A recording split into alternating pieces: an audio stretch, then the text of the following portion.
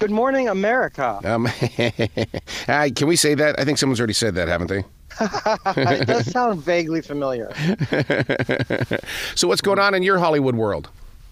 Oh boy. Well, it's just getting ready for Thanksgiving week. It always throws a curveball every year. It's usually with Christmas and Thanksgiving Hmm. because the movies on those 2 weeks singularly.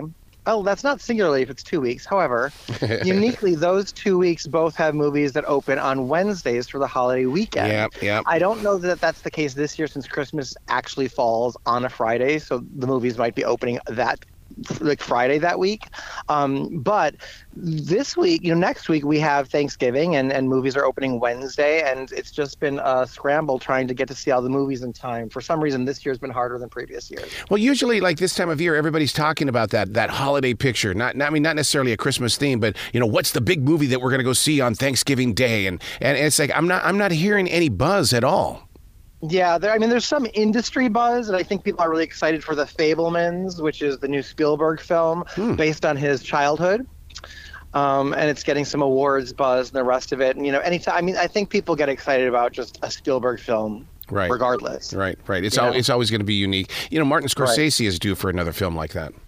He is. It's true. Yeah. So now you saw one this week that was very interesting. I saw it as well. The Menu. What's your gut on it?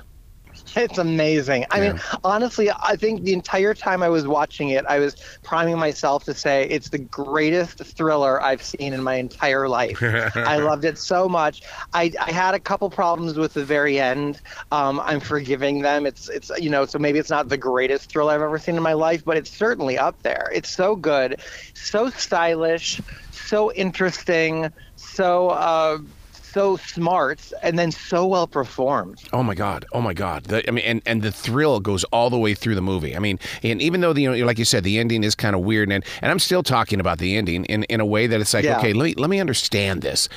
Yeah. Yeah, I think it's something that's really great. The ending reminded me a little bit of Midsommar, which is a great film. That was a lot of talk. Yep. Yeah, and then, but I don't do spoilers, so I don't want to give too much away. But it's just such a great ensemble, and when you have John Leguizamo and Janet McTeer and Judith Light, and then it's led by Ralph Fiennes.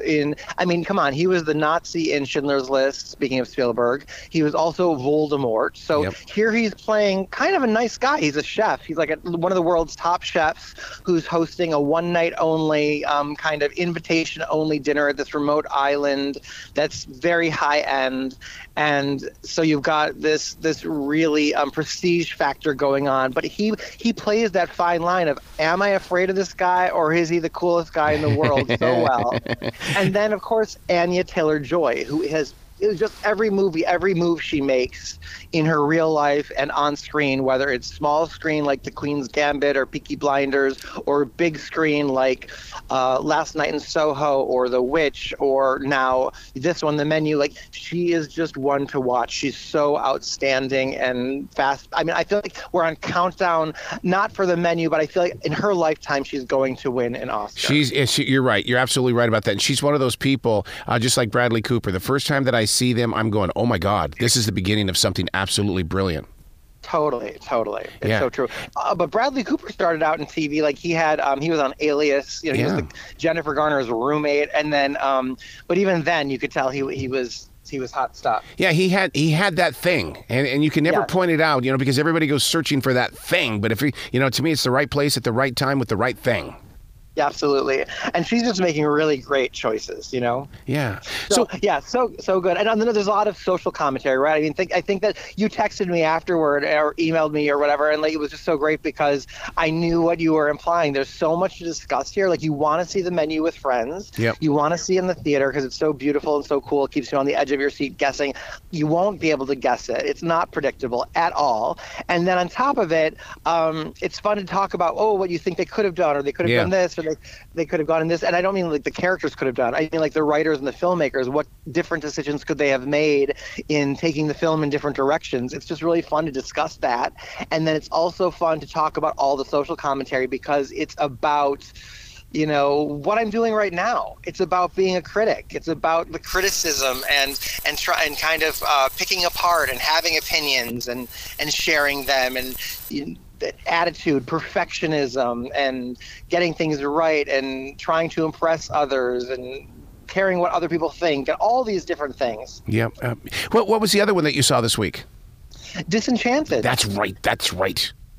Yeah, this Disenchanted is the sequel I've been waiting for my entire life. I mean, well, at least for 15 years since I saw the first film in 2007. Enchanted's one of my favorite movies, and I cannot believe it, but I'm so disappointed in Disenchanted. No. Yeah, I mean, did you see it? No, not yet.